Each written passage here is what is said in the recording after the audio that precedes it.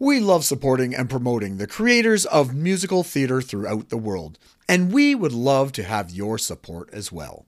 Go to musicaltheaterradio.com and click on the Become a Patron button because a supportive community is a strong community. Good day, everyone, and welcome back to another episode of Be Our Guest here on Musical Theater Radio. I am your host, as always, Jean-Paul Jovanov. Well, today we are talking to someone from the future. 15 hours to be precise, where it is already tomorrow. We are heading down under to Australia for our next guest. And I've been talking off air and I'm enjoying the conversations already. We are going to be talking with performer and writer Bradley McCaw. Bradley, thank you so much for coming on. Hello from the future, Jean-Paul. It sounds so different up there in the future. I have a message from your future self. Oh, no. It has these lotto numbers for you. 73, 72, 81. No, that's not true. Hello, everybody. Thanks for having me on the show. Oh, that's awesome. Thank you for coming on. So I always start every interview with a nice, simple thing. I ask for a 30-second bio. So who is Bradley in 30 seconds? All right. So this is obviously also going to go on my dating app profile. So I appreciate you for organizing a 2-in-1. No problem. Who is Bradley McCaw? Wow. Yeah. Well, yeah, like you said in the intro, I'm a performer turn writer is kind of the best way to summarize it. I started as a singer, as an actor that played piano, and got a phone call kind of 10 years into my career asking me to write a musical. Like literally someone asked me to write a musical. And that was what then turned into what was my first production. And ever since then I have been, donning both hats, being a writer and performer and now a bit of a historian. Like I just love, I love the art form and that's why it's always great to come on shows like this, is because we all are at the very core big theater nerds, really. So yeah, that's kind of who I am in a professional setting. But I also love ducks and chocolate, I guess. That's going to work perfect on the dating profile. Great. Ducks and chocolate and a performer. What person is not going to want to be attracted to that, right? I got to be honest. I feel like mentioning ducks on a profile is probably not the best thing to do. It sounds very odd now that I've said it out loud, doesn't it? It sounds, of all the animals you could mention, a duck is probably one of the weirder ones, I guess. There are weirder animals to mention, I think. You're right. Actually, you're right. Yeah. You're right. I've steered us down a very strange barnyard path here, I think. It's okay. You know what? I'd like to say this is the first time we've talked about barnyard animals, but... Gosh. Okay. Well, this took a right-hand turn real fast, but that's okay. That's what this is all about. So let me take it back right to the beginning for you. When you were growing up, were you always into musical theater, or was that something that kind of grew on you as you grew up? I would say that it was something that I found later in my career. I mean, I started really late in music anyway. I started when I was probably about 15. Wow. Is when I really even started studying music. I didn't really listen to music growing up. We didn't come from a sort of an upbringing that had time for music, as strange as that sort of sounds to say. And so it really was one of the first musics that I heard, but it feels to say that I came to it quite late, if that makes sense, because I was, almost reaching my 20s, when I heard Joseph and his Technicolor Dreamcoat and Jesus Christ Superstar for the first time, and then Into the Woods, and then from then it just became, a deep love affair, really. Wow. So what did you want to do as you were growing up? You weren't sure if you wanted to be a performer, obviously, when you were younger. Is there something else you wanted to do? I never really thought about it, to be perfectly honest. The first time that I thought about it was probably at about 15 from memory, where I thought I wanted to be a lawyer. But as my mother reminded me, I was far too dumb to be a lawyer. And not that I was too dumb, just at the time I didn't really read much. I wasn't much of a thinking person, and that really came later in life as I started to want to be a writer. I became ferocious in what I would read and, have a small library now from just collecting. And it's crazy to think that I've come from a guy that just didn't enjoy words or music at all to where I Yeah. am now. It's amazing. Do you remember the turning point that maybe that song or that moment that went, hey, I kind of want to do this? I remember listening to, like a lot of us, the original Broadway cast recording of Rent. Mhm. And I remember that really being, there was something in that story, in that score, in the yearning, uh, in it that kind of really resonated in me and really spoke to me, that I guess I had the thought then that this is something that I could do forever. I don't think I knew what that meant. I mean, none of us know that that means being, stuck in a room for most of the day on your own, which is kind of the opposite of what Rent is talking about, interestingly. But yeah, I think that was probably the moment. I used to get this bus to school. I'm sure a lot of people can relate to, that when you got your old, I had the Walkman at the time, and Mhm. I had disc 1 of Rent, and I probably had disc 2 stashed somewhere, ready to put it on. And I used to sing it on the bus, and then get off the bus and sing it as I walked home, just loud and proud. I'd be singing, "Don't breathe too deep," at the top of my lungs. And I'm sure people used to think I was mental. I'm sure. But look at me now. Yeah, that's right. You Joke's go on back on that you. bus and you find those people and you tell them, I look at do me. every day. I Nice. get on that bus, not by choice, but by legally mandated. No. No, but it's probably Rent. To answer your question, Okay. to circle back around, I'd say it was Rent that Oh, yeah. really kicked me off. Rent is that I consider Rent one of those gateway musicals, like Phantom and Hamilton, that you, you draw in the regular person and then they explore out from there. It's that one that gets you into musical theater. I think it's one of those. Yeah, and I kind of come from. I know one of the 3 questions that you ask us later is being a listener, and so I'm not going to ruin it. Okay. But my answer is probably the wrong one. Is that I kind of don't think that there's, for me, anything wrong with something kind of being big and appealing, Mhm. because that, for a lot of us, is how we find things until we stumble into things with more intricacy, and we have the time to really understand something that takes a lot more time to really pick apart. Yeah. So I think that's why Rent, sometimes people will say, and I'm just talking randomly here, in Yeah. us having a big, broad conversation, but they have, sometimes people say, oh, Rent isn't perfect, and I would change this Mhm. dramaturgically, and I would do this and they would have, if it wasn't for the tragic passing of Jonathan Larson and all that, those sort of stuff. But there's something that's in it that really is perfect in its imperfection, I Mhm. guess, Yeah. that exists outside of it. And I think that's what, speaks to a lot of people. So if you buffed out all of the, all the little cracks, would it lose its shine? That's something that I really, really feel sometimes. So I think, not to steer the conversation in another way, I think it is one of those shows that really does call to us because of something what's deeper in the cracks, Mhm. what's right in there. I always wonder because I know Rent won, I think the Pulitzer at that in Mm. 94 or 5 or whatever it was. And then now, people are noticing those cracks and things like that. I'm always wondering, is that going to happen to shows like Dear Evan Hansen and Hamilton when you give it 20 years out? Um, I'm just curious. Like, I don't know how you're from the future. You would know better than I would. I Um, mean, here in the future, we've already declared Hamilton a complete disaster. nice. I Um, did not know. so Wow. you've only got about another 24 hours to enjoy it. Okay. Good. I've seen it already, so I'm good. Yeah, I mean, that's the hottest take of the day. But that's not true. That's not true. I take it back. Please let me stay in the community, please. Hey, Um, you're good by me. So, yeah, yeah. so I don't know. I think if anything, if you put it under a strong enough microscope, it can't be yeah. perfect. I mean, it's art. How can I don't look? I don't know. I'm an early career artist. I've Mhm. had one production presented professionally in Australia, and I've got a whole bunch in development. I love the art form and study the art form, and so much of it seems opinion based as well, because For what sure. you believe, what you see the show to mean, means you take on another view of what the structure is, of how it hangs together, what the point is. there's philosophical conversations that open up the purpose of something. I don't know. It's hard to say, isn't it? Whether in 20 years something will.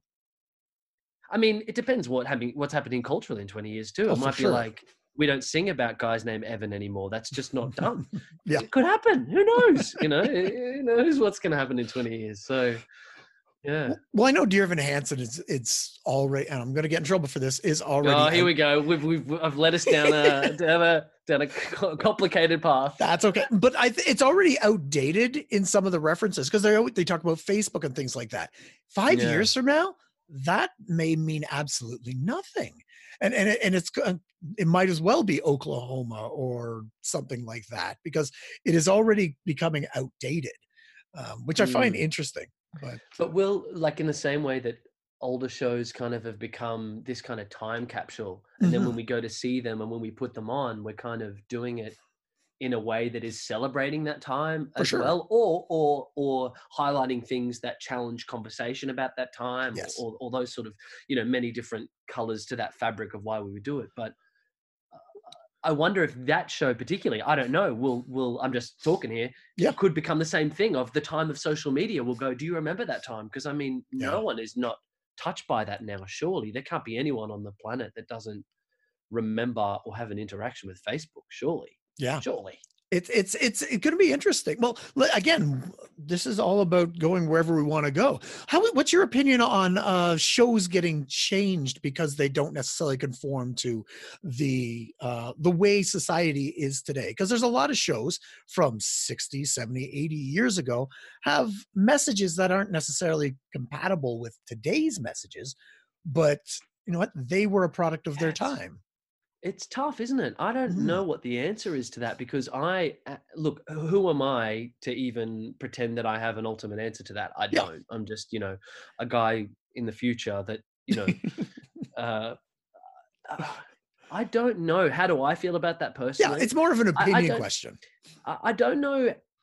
The writer in me sort of says, I mean, if something is tragically misplaced for the time, then it probably won't be put on, probably.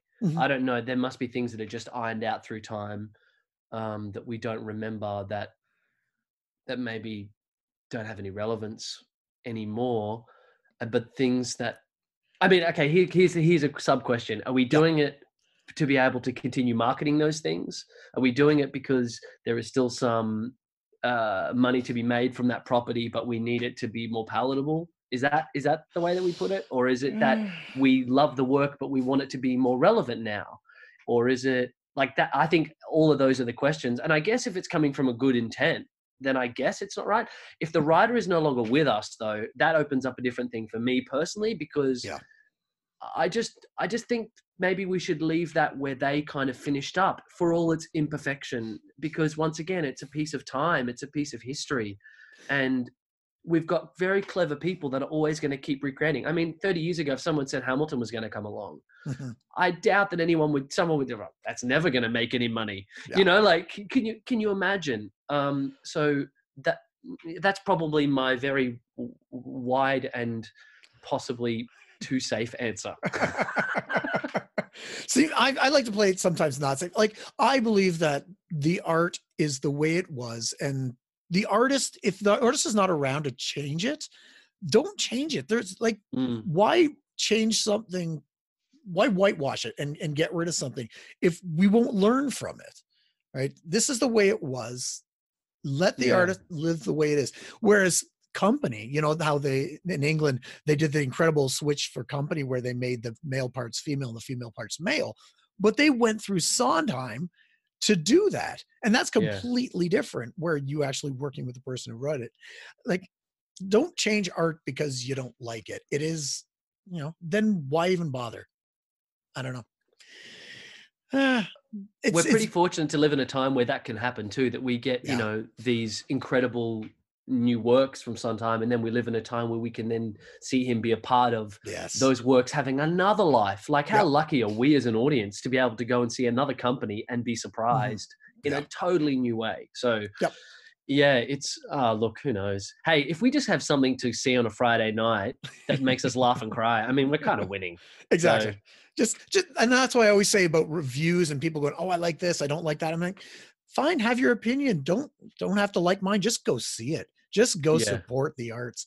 Whether you think it's good or bad, or somebody else said it was good or bad. So now that we've gone off on a huge tangent, let's get back to you because it's all about Sure. you. So Oh, you're good. you're 15. You've discovered music and things like that. You say you went into singing, right? And that sort of Yeah, thing. What did you that was do? how I started. Uh, so I have look in a nutshell, I have kind of done everything to this point. At the moment, I have a headline show that does the cruise ships, so that does travels the world, playing all different places, and that's me, leading a large band and singing Very cool. and yeah, it's it's pretty special at times to see these amazing places and do that sort of thing and being on the sea in the middle of the night when there is nothing you can see 360 is really quite incredible.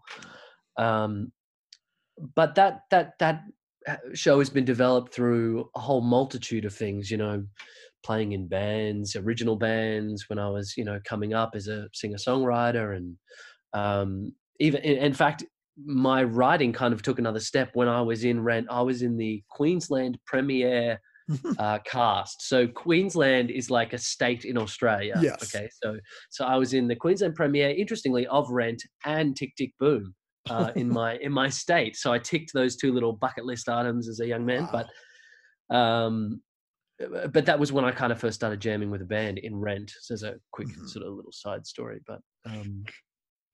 Yeah. Does that answer your question?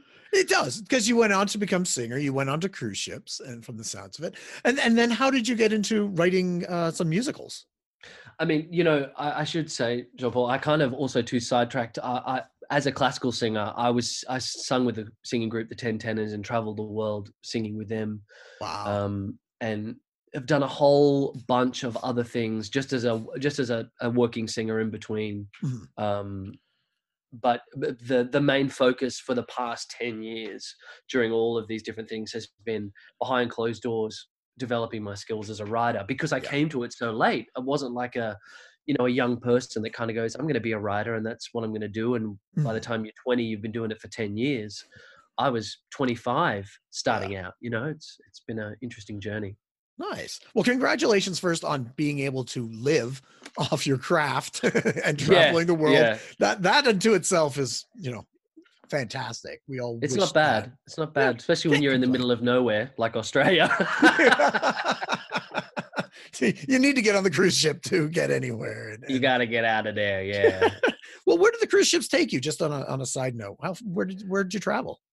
I've been, gosh, to Vietnam about 5 times now, Japan, China, Hawaii, Tahiti, around my homeland, Australia, a couple of times, all of the islands nearby.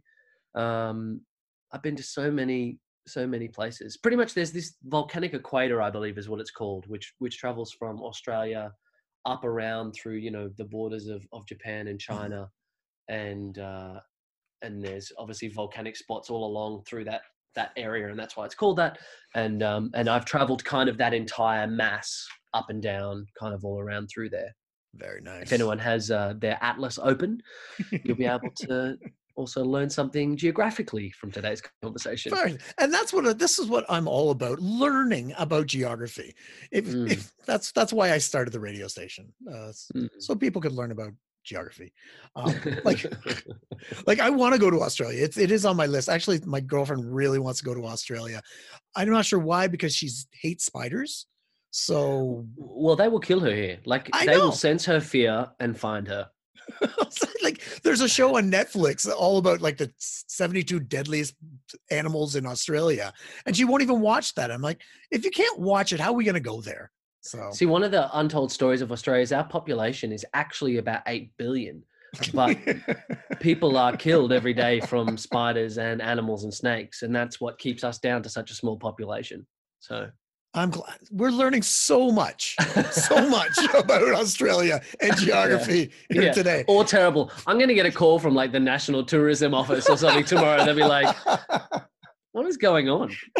I know they're listening. I know they are. Yeah, they love musical theatre. Actually, have you seen our new, as another strange segue, have you seen our new ad written by Eddie Perfect, composer of Beetlejuice and King Kong? And, no, I haven't seen it. And featuring Kylie Minogue. It was written just for the Brits, so you can Google it if you want to find it. Okay. I think it's called "G'day from Your Mate in Australia," and it's all, So our tourism board, it's actually a big musical theatre song. So we were joking that they don't like musical theatre, but we've put a lot of money into trying to do that. Anyway, so you can go and check that out. That's probably all I need to say about that. Well, you've made us all want to go there with your 8 billion people stories and your deadly animals. So, okay. So what was the first show you worked on when you started writing? That would be my first musical that's we just had our Australian premiere production last year now, which was called, thank you very much. Yeah, it's incredible. It's called Becoming Bill. Cool. And tell us a little bit about it. So Becoming Bill is semi-autobiographical in that, and wait for it, it's about a young man who gets a call asking him to write a musical out of the blue, and he bases it on his life, and he bases it, as all new writers do, on themselves, and he bases it on him and his mum and his girlfriend at the time, that's on and off and on and off and on and off and on and off and on and off and on and off, and they're terribly well made for each other, as you can tell. And then his brother who won't get off the couch. And so when he bases the story on himself and on his life, and as he starts to pick apart the threads that were loosely holding them together, he kind of picks apart himself and learns that he's probably not as well kept together as he thinks he is, and that the show kind of becomes a force of change for him and those around him. So it's semi-biographical, and it's been a labor of love, because it took 10 years to get from what was this very early draft that I wrote for a company here in Australia when I was asked to write a musical. Mm-hmm. It took a long time, as a guy that didn't know how to write a story, to convert these songs that he'd written through passion and just from the sheer love of the art form. I just wrote these kind of 10 songs and put them on at this concert. And at the end of this concert, we got a standing ovation. Everyone stood up and people were crying. And it's because I'd just written these songs that were about true relationships and about kind of being honest about something. Mm-hmm. And they're all very simple and all quite basic in a lot of ways, in their themes and things like that. It's not very complicated, but it tugs at something underneath. And I think it's because I didn't know what I was doing, that it was just really honest. And so it took 10 years to kind of work out how to turn that into a story that didn't lose the essence of those things. And that's been the biggest challenge, in not trying to make the show too complicated and too big, and to let it just speak about this family that's trying to find a way to be able to talk to each other. And that's really what it's about. It's just about all of us trying to be able to communicate, which is really at the heart a really difficult thing to talk about anyway in a show, because it's not really about anything when you talk about what to talk about, so it's a bit company-ish in that way. It explores those kind of themes about, having to grow up and that sort of thing. But it's, it's been really well received, and people have really, really gotten a lot out of it. And we're talking to some parties around the world now about doing different things. And so, great. It's an exciting time to be ready to take the show, hopefully, to Canada. I would love for that. I would be one of the first in line I would be there, and I would promote the hell out of it for you. Definitely. That'd be the plan. That'd be great. So when you were writing that first show, what did you find it difficult to write the songs? Like, are you a lyricist first, the composer next, or a combination of both, or which do you find easier? So for this project, I wrote the music, the lyrics, and the book. Okay. And which is quite common, I guess, for a first-time writer that starts out, especially in the middle of nowhere like Australia. Like, we're not in the middle of nowhere, but we're so far away, and there's less collaborators and all sorts of things like that. But I started the entire project kind of just sitting at the piano and kind of thinking about something and then just letting it pour out, and then taking that kind of base piece of, wood or whatever, that this bit of clay, and then having to sort of shape it into something that was, nice to look at. To answer your question, I was all things, but all things kind of bit by bit by bit by bit. Yeah. Today I work very differently, after, years of developing, a process. At the time, I didn't have a process. I just, Yeah, what you don't know not to do or anything like that, right? The first one's exactly. you're just going by the seat of your pants, and whatever happens, happens. And it's always the second one that's a little bit harder, because like I did the same thing. My first musical was based on a lot of my own life. So I could do that. The next one, you've already done your life. Unless you're going to do a sequel or the second half of your life, you got to explore something new. Did you find that a little bit difficult when you moved on to your second show? I think that's, this is when we kind of start to discover, at least dramaturgically, that this is where stakes are really important, right? Because something that we think is kind of has a bit of stakes doesn't have stakes for anyone else, and the dramatic principle of something isn't big enough. And I think to find something then that really resonates to a lot of people in an interesting and new, unique way, I think that is one of the troubles in the beginning. And you have to learn to identify with whoever you're singing about, isn't it? Previously, you had a direct line to that. You're like, yeah, it's me, or it's my girlfriend, or it's my boyfriend, or it's my mum or my brother, or whatever. Yeah. But you're right. When we start our second one, it's like, who is Barry, and why does he own a flower shop in Missouri? Exactly. and how did he get there? Why did he buy this with his dad's insurance money over everything else? And why does 1,000 people want to hear about Barry and his flower shop? Like, that becomes the problem, isn't it? And it's a lot more cerebral, I think, too, at that point, which is then you got to get out of that as well and just kind of try and, have a balance. Now I am curious about Barry in the flower shop. I mean, that's what a good story does, doesn't it? And that's really interesting, because all we did was, it was like 3 or 4 things. And if you get simple key details, you want to know more. Exactly.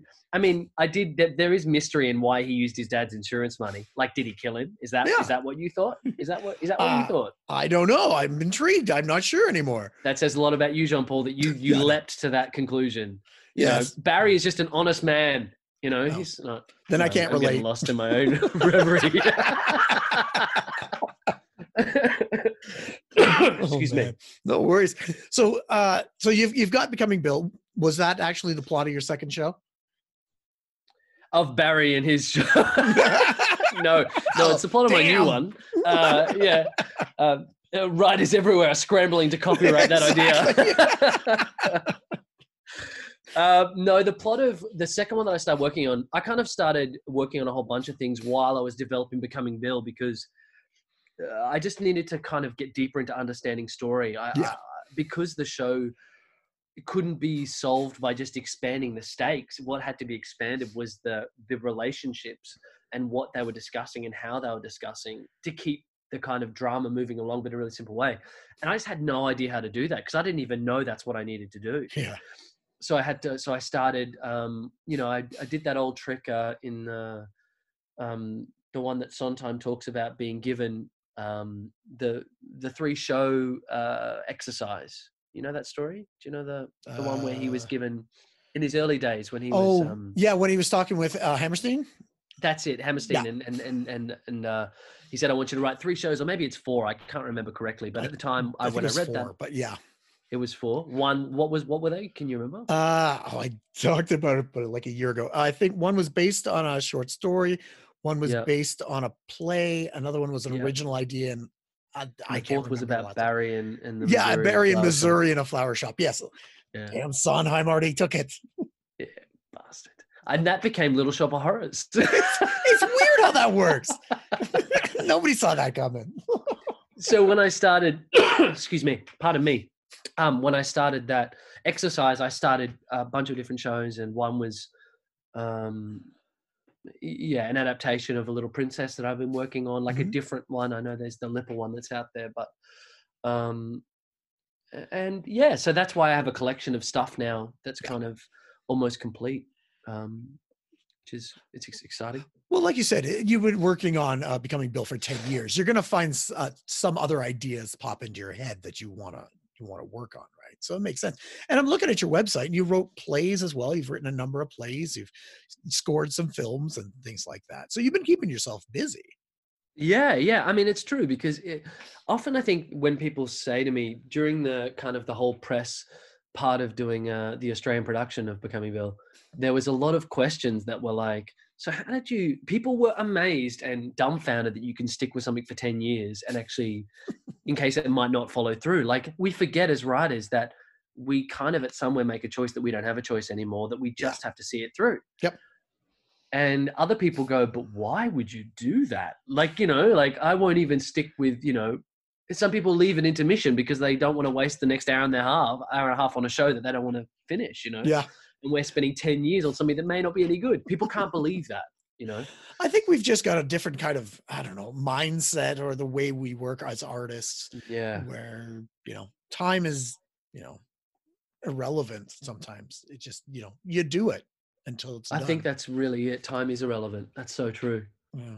So, and I guess you don't just spend all your time on that, I think is where I was going to. You don't just spend all your time on that one show. You develop other things, like you said, other plays, other short film scores, other projects that fuel you creatively and because it's also a hobby, I guess. So you kind of just, you know, fill your cup, really. Yeah. No, that's fantastic. You've done all this stuff. And so going back to Becoming Bill, so it got on in Australia and where else has it been? Has it gone anywhere else?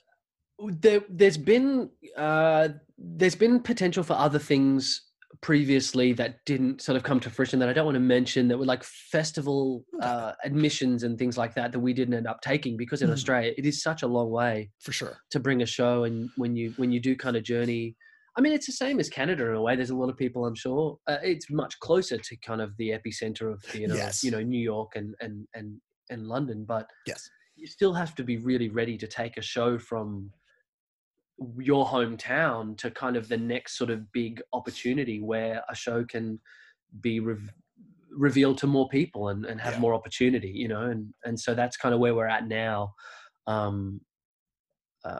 Which is, it's an exciting story to watch unfold, you know. Very cool. Being in it. Yeah, well, no, that's, you know what, you've done something that a lot of people are still trying to do. You've got your show mounted and noticed, and there are many people out there who haven't even got to that point. So kudos to you. And yeah, it's so true, and it's important to remember that, isn't it? Like that we can all. It's a very long and kind of strange road, and it seems to take very different passes for all of our stories. It's really amazing. Because sometimes we feel, you know, I know I've only written a couple of shows, you know, and I've got a few in the pipeline, and I think, I've done nothing. But then you got to remember, there are so many people who have not done even that. You know, they haven't even been able to get their show on, and you know, they're still struggling. So I got to remember sometimes that I've been lucky and blessed that I have had my show produced and put up. And that sort of thing. And with what we're doing, particularly in musical theatre, it doesn't take just, you know, if you were a painter that was going to develop the craft of painting, you would paint and you would do that the first time and then the second time and then the third time and the fourth time, fifth time. And you would do that sequentially until you built up such an arsenal of skills that you would be able to paint a painting really well. But for us, that first painting, which is a musical, requires obviously about 20 songs, a whole bunch of understanding all different art forms, not just one. Now, I'm not comparing painting to us and saying it's a competition. I'm not. Van Gogh was really clever. I'm not saying anything. Pollock's a genius. That's fine. But all I'm saying is that too, we have to remember is that one painting for us takes a long time. It's so true. And then to get it on stage is an even longer thing. So you're right. This journey is, I mean, first of all, it's madness. And second of all, I know, what are we thinking? Madness. So, I mean, but we love it. And, you know, other people do too. So we're very lucky to be a part of the tradition, I think. I believe so too. So down there, you live in Australia. What part of Australia are you in? I'm in Queensland. Okay. So Queensland is the sunny state. It's the place that has incredible weather. We have incredible beaches. We Nice. have lots of incredible spiders, sharks, snakes. We have all sorts of things.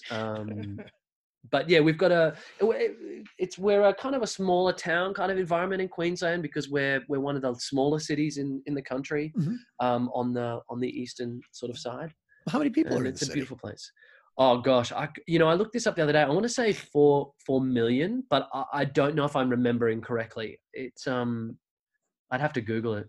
Okay. That's not that small. 4 million is a pretty good number for Yeah, a it's definitely a city. bigger city, but it Yeah. doesn't feel like when you go to Sydney or Melbourne, which are also, Yeah. Australian cities, and they're more of our major cities. You definitely Yeah. you become aware that it's like different places Yeah. anywhere. Everyone has a different personality, a different way of doing things. For And sure. here we definitely have a slight laziness about us. Maybe laziness isn't the right word. We have a slight Laid back. slower kind of, I mean, what's the classic Australian thing? No worries. This is what Yeah. we say. And this amazes people everywhere else around the world, because if you're actually saying to someone, no worries, it kind of implies that there is a worry. Otherwise, you wouldn't need to say no worries. It's So it's true. kind of like we're relaxed, but kind of super uptight about being relaxed. I don't understand. It's like, yeah, that's cool. No worries. It's like, well, really? So that's kind of what Queensland's all about in a nutshell, I guess. And what's the musical scene look like there? The musical theater scene. Is there a big one, or is there you and Well, we have a really, really great tradition in Australia, like that goes way back, and is really storied and has so many incredible writers that have, lifted and done their part to really try and grow our understanding of how to write here. I mean, we're a long way away, and that's been, I think, the biggest challenge for Australia is to kind of, no one sort of, had a hit on Broadway and go, you know what? I'm going to go to Australia and write a show. We don't have kind of anyone that's coming over that's bringing all the way to do things and helping us to learn in that. So we've had to kind of develop our own thing there.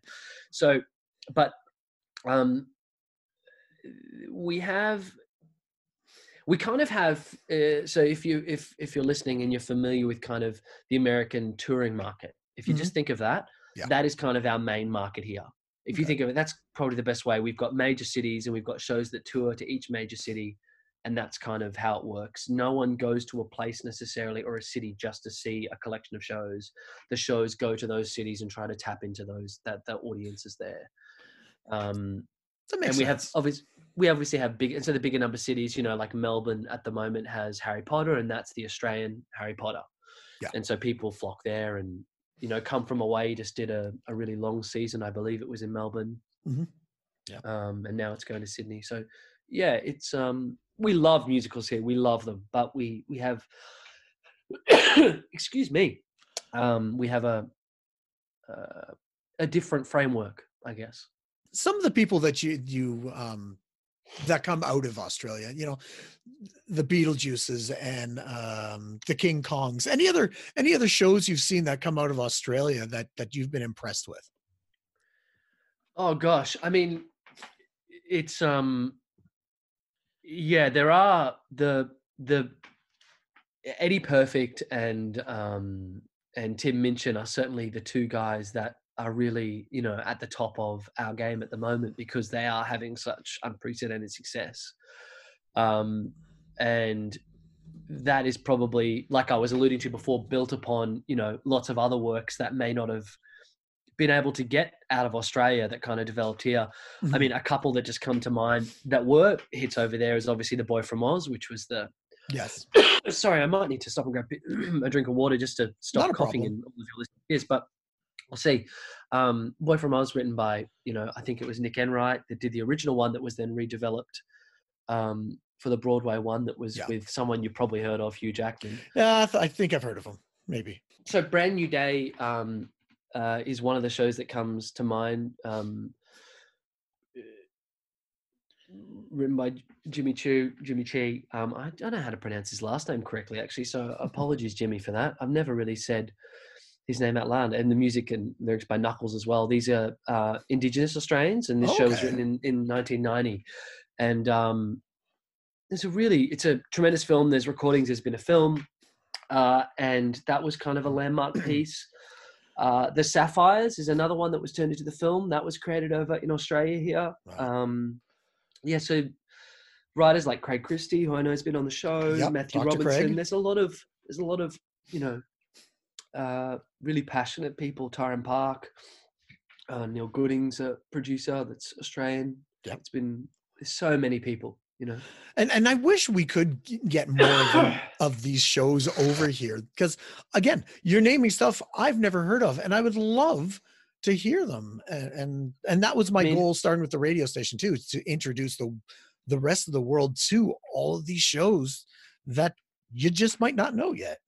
I mean, yeah, and I haven't even mentioned like Nick Enright, who's kind of, someone that was really a big part of developing a lot of people's understanding of the dramatic principles. And that's been one of the big things, I think, for Australia over the last 50 years in kind of getting to then be able to create things that compete in the global market, Yeah, we're so far away from, this is just my opinion. This is something that I've kind of been thinking a lot about, but we've been so far away from the source material of American theatre, like just the dramatic principles of American theatre, of the American drama, which had played a big part in obviously how musicals were created. But then also of European music, of American folk music, we also don't have that tradition. So we then also don't have the tradition of dance in the same way. So they're the three very fundamental art forms that were then used to create this American art form. We actually didn't really understand how to do it in the core sense either. So I think we've then had to develop our core sense understanding of those three things to then be able to then put them together. That's just my total hypothesis and theory on things. No, I totally agree. It probably is true, because when you have that type of divide and access, you're going to develop it in your own way. The same thing happened here in Canada. Even though we are really close to the States and New York, we created a whole different, way to do things. Like I went to this thing at my old alma mater at Sheridan College that developed Come From Away, and they were doing a three show, what is it? Just a sample of the three different shows. One was from England, one was from Canada, and one was from the US. And after watching all three, you could see the difference in the way they were written and the way they come across, where, the English was a bit weirder. Canadians was a little, I didn't know how to describe it. It was, what was the show again? It was called Hoarders. So everybody on stage was a piece of inanimate object, like a chair or a desk or something in the hoarder's house. And then the Canadian was a little bit more intimate. And the final one was Pump Up the Volume, the musical based on the movie. Yeah. And that's big and rock. And it's just interesting. Like, where do you think Australia falls in that sort of thing? This is a really, really interesting and fun thing to talk about. It's something that I am so interested in. So thanks for asking that question and even just sort of taking the conversation here. Because so this podcast that I've been working on, it's loosely called Making Musicals at the moment, right? So I went to New York last year or the year before, and I spent 10 days unplanned. Yeah. And so what I did was I had interviews with all these different people, and I tried to understand how to make a great musical.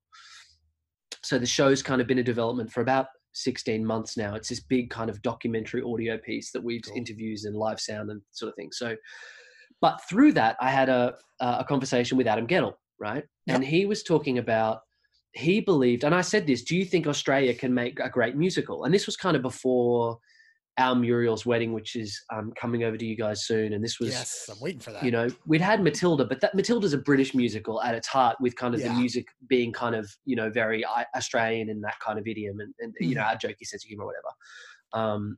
I mean, these are all very blanket statements, you know what I mean? Like, that rug is purple, like, it is because I say so.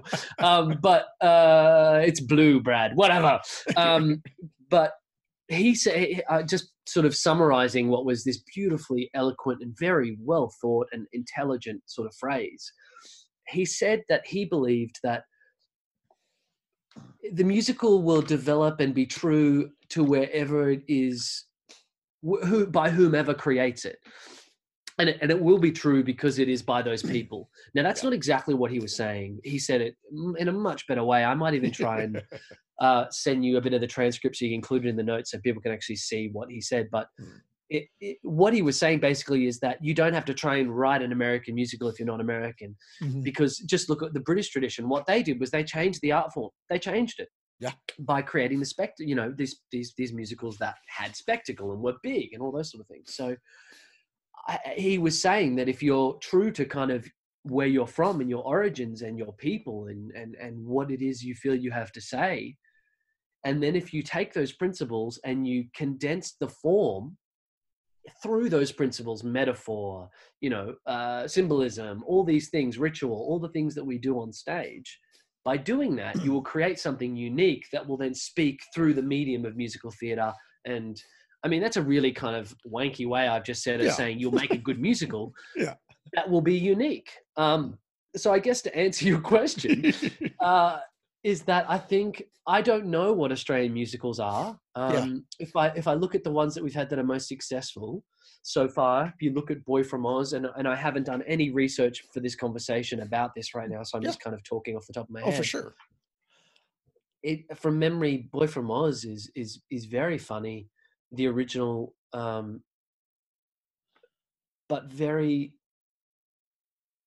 It'd be interesting to look at how the book forms in all of these different shows and how traditional they are in a sense, and how unique that is. And then, you know, you look at the music of Matilda. It's got a very, you know, unique sound. Tim Minchin sounds like Tim Minchin. He's definitely not trying to sound like anyone else. You know, there's influences. You know? Yeah, for sure. Eddie Perfect sounds like Eddie Perfect. You know, although again, Beetlejuice has it's definitely replicating a vibe at times. You know, and trying to live in a world, as all great writers do. Yeah. People always talk about the Australian sense of humor. So I guess that's something, you know, even, you know, in talking to me today, we love to laugh. We love to make silly jokes. We love to kind of hang ourselves out on the clothesline and say, look how foolish I am. You know, look at me, you know, flapping in the wind. So that's definitely something that's there. But I think we still have a bit of a complex in a sense that I think in a few years, maybe once we've had a longer run of various artists, you know, and kind of a stronger fabric of kind of the tradition, and if maybe forged away like the British have in kind of having, you know, a flag to claim, we probably will be able to know what the answer to that is, because we will see a wider spectrum. And at the moment, we're still, I guess, trying to find it, I think. I think Australia and Canada are very similar. I think if you just look at the history of them, you've got the big mom, the UK, and you've got that rebellious brother in the US. And the two of us are like, okay, we separated from mom and dad and went our own way. We didn't really rebel, but, you know, we carved out a niche of ourselves, but we still reflective of how our parents are. I joke that the Americans took to arms and the Australians took a slightly different approach, was just we turned off the light and pretended we weren't home, and that is how we dealt with the British. It's kind of, and I don't know if that's what Canada did, but it's kind of like, we're like, you don't exist, we don't have to talk to you. It's like that next door neighbor you never actually recognize, but they never leave, you know. So we still have the Queen, but we don't talk about it, you know. I think we're too close a neighbor to England to hide too much. We couldn't turn off the light. They're like right beside us. They can just look over and go, Canada, you're still there. We know you're there. Right. We know the lights are off. We have a large mass of water. Yeah, you guys are across the water. They're like, oh yeah, the kids. Well, they'll did you fine. Get that tea we sent you? Exactly. Yes, we did. Burn it. Yeah, they visit you once in a while. They know you're still there, but they can see us, and then we got the loud neighbors. So that's right. Here, but I think we're pretty close. I think if I can think correctly, you know, thinking about To the Boy from Oz, and you guys put on Priscilla, right? Priscilla. Oh, we did, of course. There? I totally. Yeah. Oh, I'm so glad you brought that up, because I would have felt really, really terrible to forget. I'm going to see Priscilla again in Chicago in March. I'm looking forward to seeing that. I loved seeing it the first time. It was so much fun. And when did you see it the first time? Because I think I underestimate what a huge global phenomenon Priscilla is. Like, I think in Australia, we kind of forget what a huge... Yeah. It must have been about 10 years ago. I'm trying to remember when it came through Toronto. Yeah, because it was, I mean, this, Priscilla was also pre Kinky Boots. Yes. So it was definitely it was fun. But I think it's more character driven too. I think The Boys from Oz is quite character driven because it's about him. Priscilla is it's spectacle. Hell yeah, it's spectacle. But you got these three characters, and I think that's more. I don't know. I could be wrong too. Somebody will correct me at some point.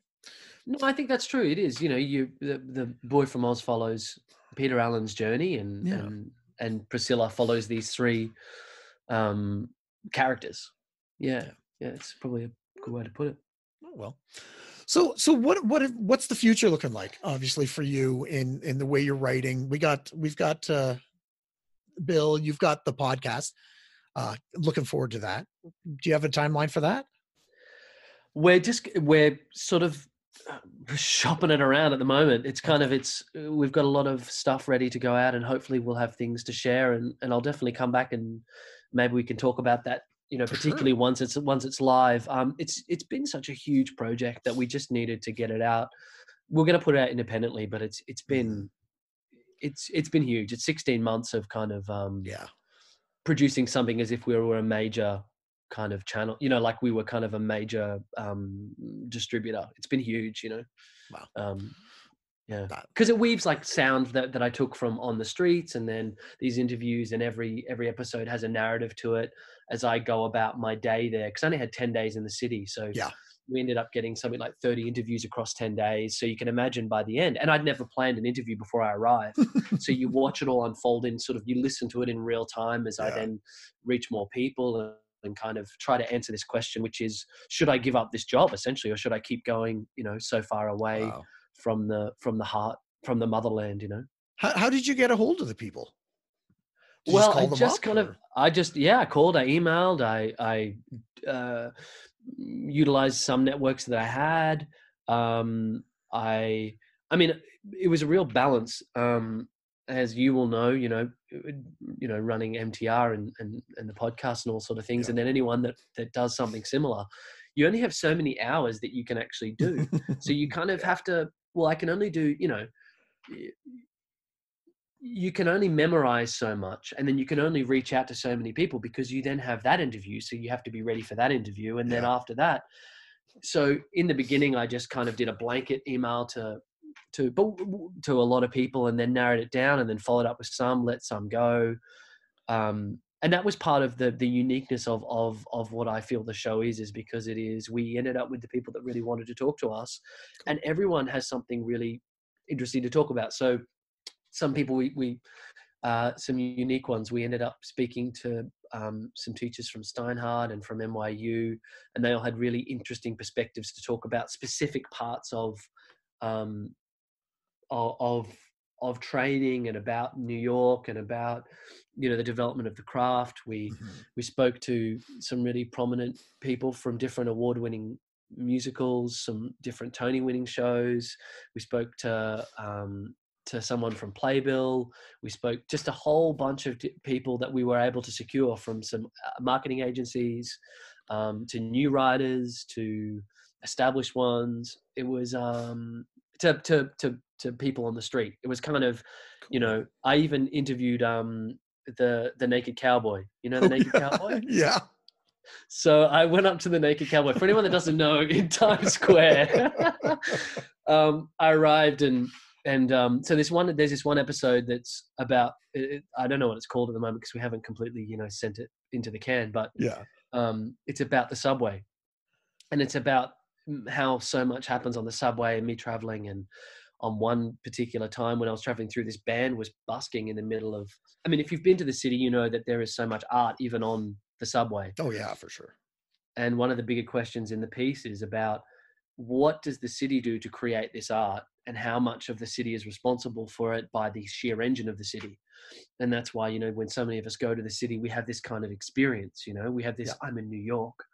And so one of the questions, there was many questions that I tried to sort of ask and tried to let these people that I talked to answer was, can you recreate this anywhere else? Or do you need to come here to be a part of this? Is that just one of the simple things we all need to accept at some point? So when I was kind of on this train and I heard this band busking, these two guys playing guitar and drums, I kind of listened to it, and then the podcast, you hear the doors open and you hear the sound waft through as I'm talking to someone on the train, and on the subway. Sorry, train's very Australian. And then the doors close and you hear me in the live audio, say, "Oh man, that's grooving," and he goes, "Yeah, that's cool."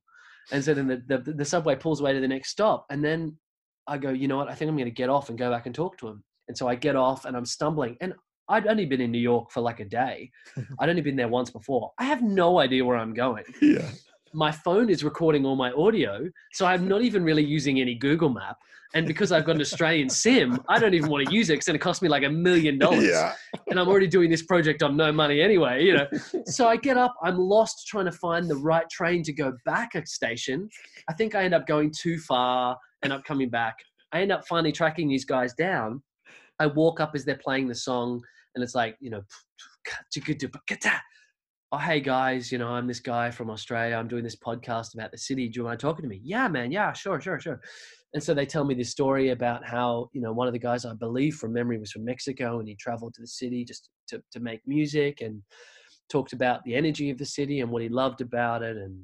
And it was really inspiring because, they were living kind of their dream, but the dream that they were living was maybe not the one that we would kind of accept to be living the dream, and it's always great to hear someone talk about that. It's the same thing we were talking about before about just even completing a draft is kind of a success when we lose that, Yeah.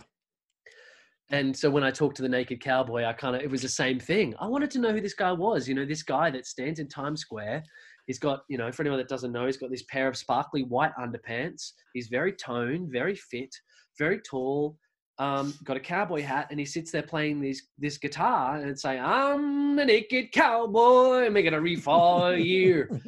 That's a terrible American accent. I mean, no insult to anyone. But I just lost some listeners, but I'll deal with it. Yeah, that's right. Yeah. And he pretty much just said, he spoke to me for a couple of minutes, and I mean, to be honest, I don't think he kind of really answered any major questions that are going to really help any writers struggling away in their bedrooms. But he was a great chat, Was there anybody that, and I don't know, if you can't answer it, you can't answer it. Was there anybody that surprised you that said yes to the being interviewed? That you were like, "Oh, I don't think I'll ever get this person." But, "Oh, I got it." I kind of want to let that unfold because I don't want to give away who we get. Can we say who you didn't get? You want to narrow it down from that way? Yeah, from the 10 million people in New York, who didn't you get? All right, well, let's start with Barry from the flower shop in Missouri. He spoke to us, and that's how I know him. Nice. No, there's a lot of people that we didn't get. But part of what's about the show's elegance, if I can choose a word that's probably totally not the right one to talk about your own show with, is that the people talk about something they're passionate about, every person, and that's what makes the episode so interesting. So who can I just pick as a random one? Is someone that you might not have think would be the person from that you'd want to talk to, but then their story was really, really revealing.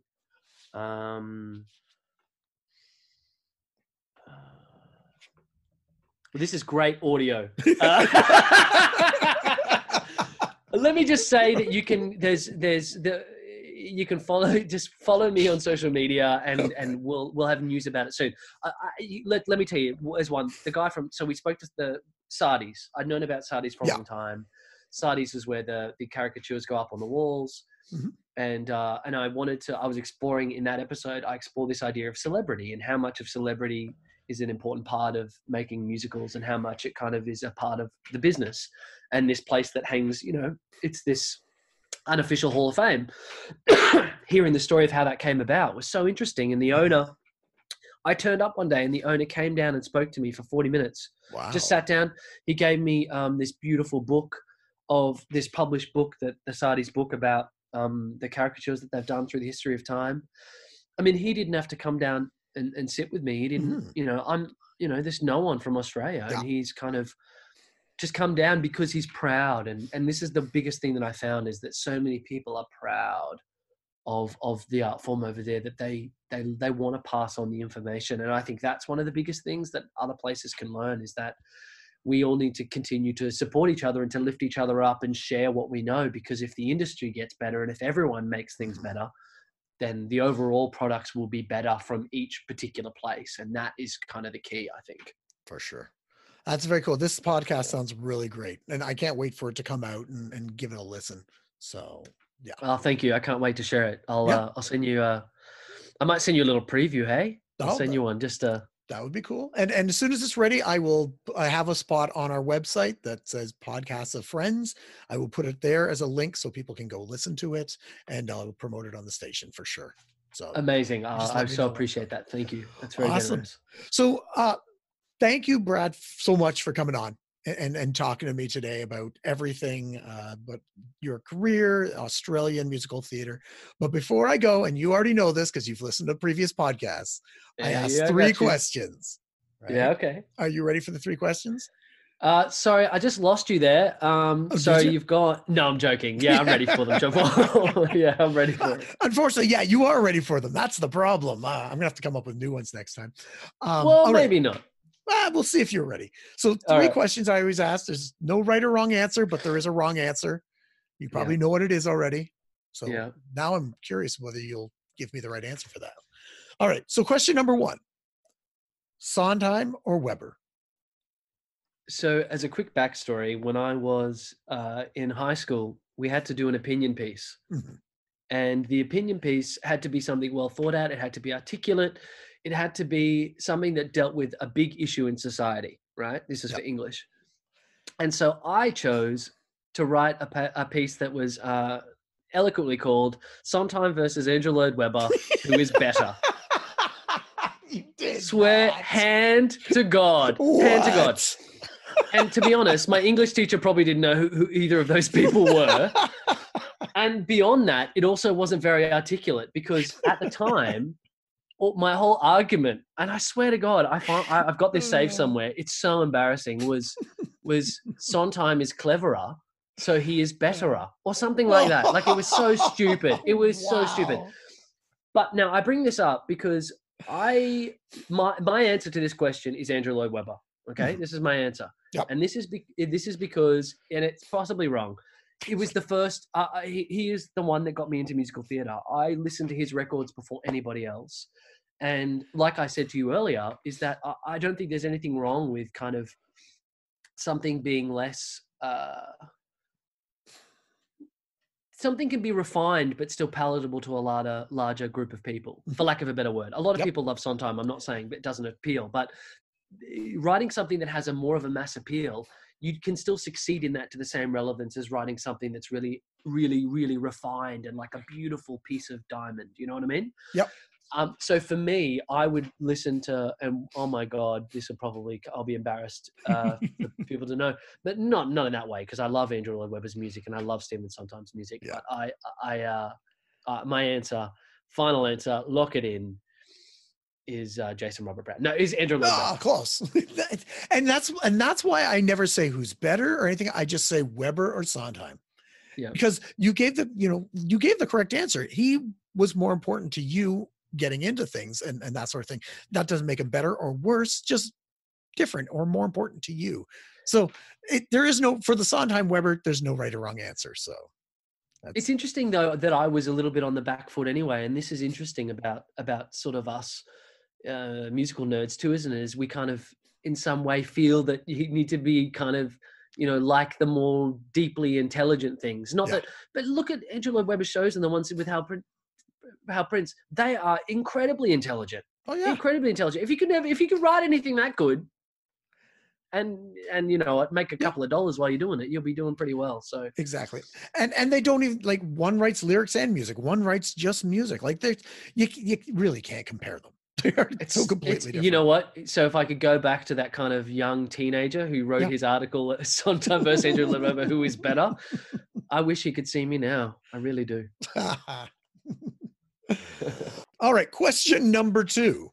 Mm-hmm. What is the one thing from the future that is going to surprise the rest of us that you've already experienced? Switched them up. You've switched up the questions, Jean-Paul. Oh, yeah. Okay. Oh, he's thinking on his feet. What is the one thing that's going to surprise you from the future? Yeah, since you are from the future. What's going to happen in 15 hours? Because that's how far ahead what's going to surprise you is that I knew the 3 questions that you would usually ask to surprise people. So that's going to surprise you in 15 hours when you talk to me for this podcast. It's true. But what's going to surprise you is that I'm still going to answer what you usually ask as your second question because I have a ridiculously good answer. Wait, you normally ask. Wait, what is normally my? Ask? Yeah, what is it? I don't remember. What I've heard you ask a couple of people at least. Yeah. Is what is the most embarrassing thing or good thing that's happened to you on stage? Is that? Oh, true? I forgot. See what I. Okay, just take it back. I used to do 5 questions. I've trimmed it down to 3, and then what I do I've is only heard the 3 ones. Okay. Yeah. The first bunch of them were 5 questions, but then I changed the middle one always depending on who I'm talking to. Okay. All right. So, what is the most embarrassing thing that's happened to you on stage or weirdest? Well, I was on a cruise ship doing a show in one of the big theaters and I was playing the intro to Hey Jude and I felt some sort of black fabric hit me in the face. And so I looked up and it was kind of this kind of synthetic kind of thing. And I picked it up and I turned it to the audience and it was a black pair of underpants. And what's amazing is obviously the clientele on these large naval vessels are not always maybe the younger ideal, I wouldn't say ideal, but they're generally older people. Yes. And so when I said to the audience, who threw these in the middle of a show with at least 1,000 people, a lady's voice up the back said, I did. And I said, what? She was right up the back. Well, she'd run down to the front and then she'd obviously run to the back of the theater while I was sort of doing the interlude thing. Yeah. And she said, I did. My name's Maureen. I said, Maureen, why would you throw these underpants? And she said, I've never done anything like this before. I'm 82 years old. 82 years old. And so I sort of said, oh, well, that's really nice. And this is a 100% true story. I saw her after the show. I went up. She was so proud because I think she'd never done anything so crazy. And it was a big joke because I used to do this bit earlier in the show. There's this big sort of comedy bit where I joke about everyone jumping their feet and ripping their clothes off. And it's really silly because obviously people can't even get to their feet on the cruise ships because they are sort of elderly. So they find that funny. And so later when she was telling me about it, she was lovely. She let me keep the underpants, which was nice. Did you frame them? I'm wearing them now. Nice. No, I'm not. Obviously not. No. Not so. Don't. That's not very nice to the audience. They just pictured you in it. They were excited. And now on your dating profile, you've just lost people. You might as well just throw the ducks out the window. Oh, gosh. Well, thanks for indulging me. I was ready to crack that one out. That was the one bit of prep I did. I was ready to tell that story. Well, I'm glad. So you're getting 3.5 questions, 4 questions. So you're special. Perfect. Awesome. And the final question, the most important question, you probably already know what it is. Audience members eating food in the theater, yes or no? Oh, gosh. I don't know how to answer this one, Jean-Paul. Look, I enjoy taking food into the movies. Mm-hmm. I don't take food into the theater, but I do like to take a beverage. I do like to take a beer or something like that. Okay. So I'm going to say drinks, but no food. Am I allowed to say that? You can say whatever you want. Whether it's right or wrong, it's a whole different story. So what's your argument here? No. I always say no food or drink. Now the reasoning is I hate it because it's noisy. Food's the worst. If I'm on stage, I don't want to hear it. I don't want to hear people drinking. But the second reason is people leave their garbage all over the floor. Like the lights will come up and you'll see cups and bags and just garbage everywhere. And it just makes me angry. Yeah, I don't think about that. Yeah. Every time I go to a show, I take a picture of all the garbage and post it online. Not that it's going to do anything, but I just like to remind people. Well, it might. I mean, this does open up another thing about how we all probably need to clean up after ourselves a bit more, which is probably a lovely way to segue into the end of the show, so we can open that discussion now for anyone else that wants to listen to it on the next episode. I guess. We're going to do a whole episode on geography and ecology. So I thought you were about to say ecoli. We're saving that for a little bit down the road. So yeah, I just think no food or drink in the theater, but it's going. Yeah, I respect that. I respect that. I mean, I'm only trying to keep it there because I enjoy, like I said, a beer or a wine or something. So, but you're right. You're right. I can't argue with your principles are true. I can't argue with you. And you're probably used to people drinking or partaking in something, being on the cruise ship in front of all these people. Now, is it cocktail seating for you, or is it theater seating? It depends. It's the smaller ones definitely are more of like a cabaret kind of venue. Like, so if, for example, look, people probably won't be familiar with all the different cruise lines, but so for example, I make this joke that our agency, my agent would, he'll have me playing anywhere he can get me. So if he could get me a gig on a little dinghy in Vietnam, I would be there playing a show, right? Yeah. So some of the venues are quite small, but it's still the headline space. And then sometimes you've got 1,000-seater kind of traditional theaters. So you've got to be ready for all kind of different things. And you're right, there are some people that are often quite intoxicated. And then you've got some people that are sipping while you're talking, and you've got all, it's a great training ground. It's very old school, which I love. Because that's what I love about theater. It's live. Anything can happen anywhere. You can get panties thrown at you, like whatever happens. Like, I'm waiting for the day that happens to me. I just wish. Oh well. Do you really? I do. It would be awesome. And you'd have an incredible story. Like it is. It actually takes up. So I do. Yeah, it's a great bit that I have in my pocket. It's like a 5-minute, bit that I can go to. It's a great story. You're right. Awesome. You answered all 3 questions, 3.5, 4 questions. I'm going to say you got at least 3.5 out of 4. Okay. You did good.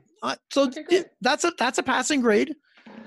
Probably Does that mean you actually publish the episode? If you don't get over the correct amount, you just don't publish the show? Well, only if you can send me that Sondheim versus Weber essay that you wrote, because I'd love to share that with everybody as well. Oh God. I can't believe I told you that story. And now you have told everyone. So yeah, right. It's out there forever. Hey, when Andrew and Stephen are listening, they'll compliment you. They'll let you. Yeah, I guess so. Yeah. Well, thank you again so much, Brad, for coming on and talking to us and telling us about everything. And you'll definitely let us know when the podcast comes, because we'll let everybody else know as well. Yeah, it's been a real pleasure. Thanks for having me on for all the wide things we talked about. I really enjoyed it, and I hope people enjoyed it too. It was a lot of fun. And if they didn't, it's too late now. They've listened. So that's right. Well, joke's on you. Exactly. All right, everybody. That was Brad McCaw here on Musical Theater Radio's Be Our Guest. Come back next week when we'll have a new guest or guest talking about their life, love, and passion of musical theater. I am your host, as always, Jean-Paul Jovanov, and I'll see you when I see you.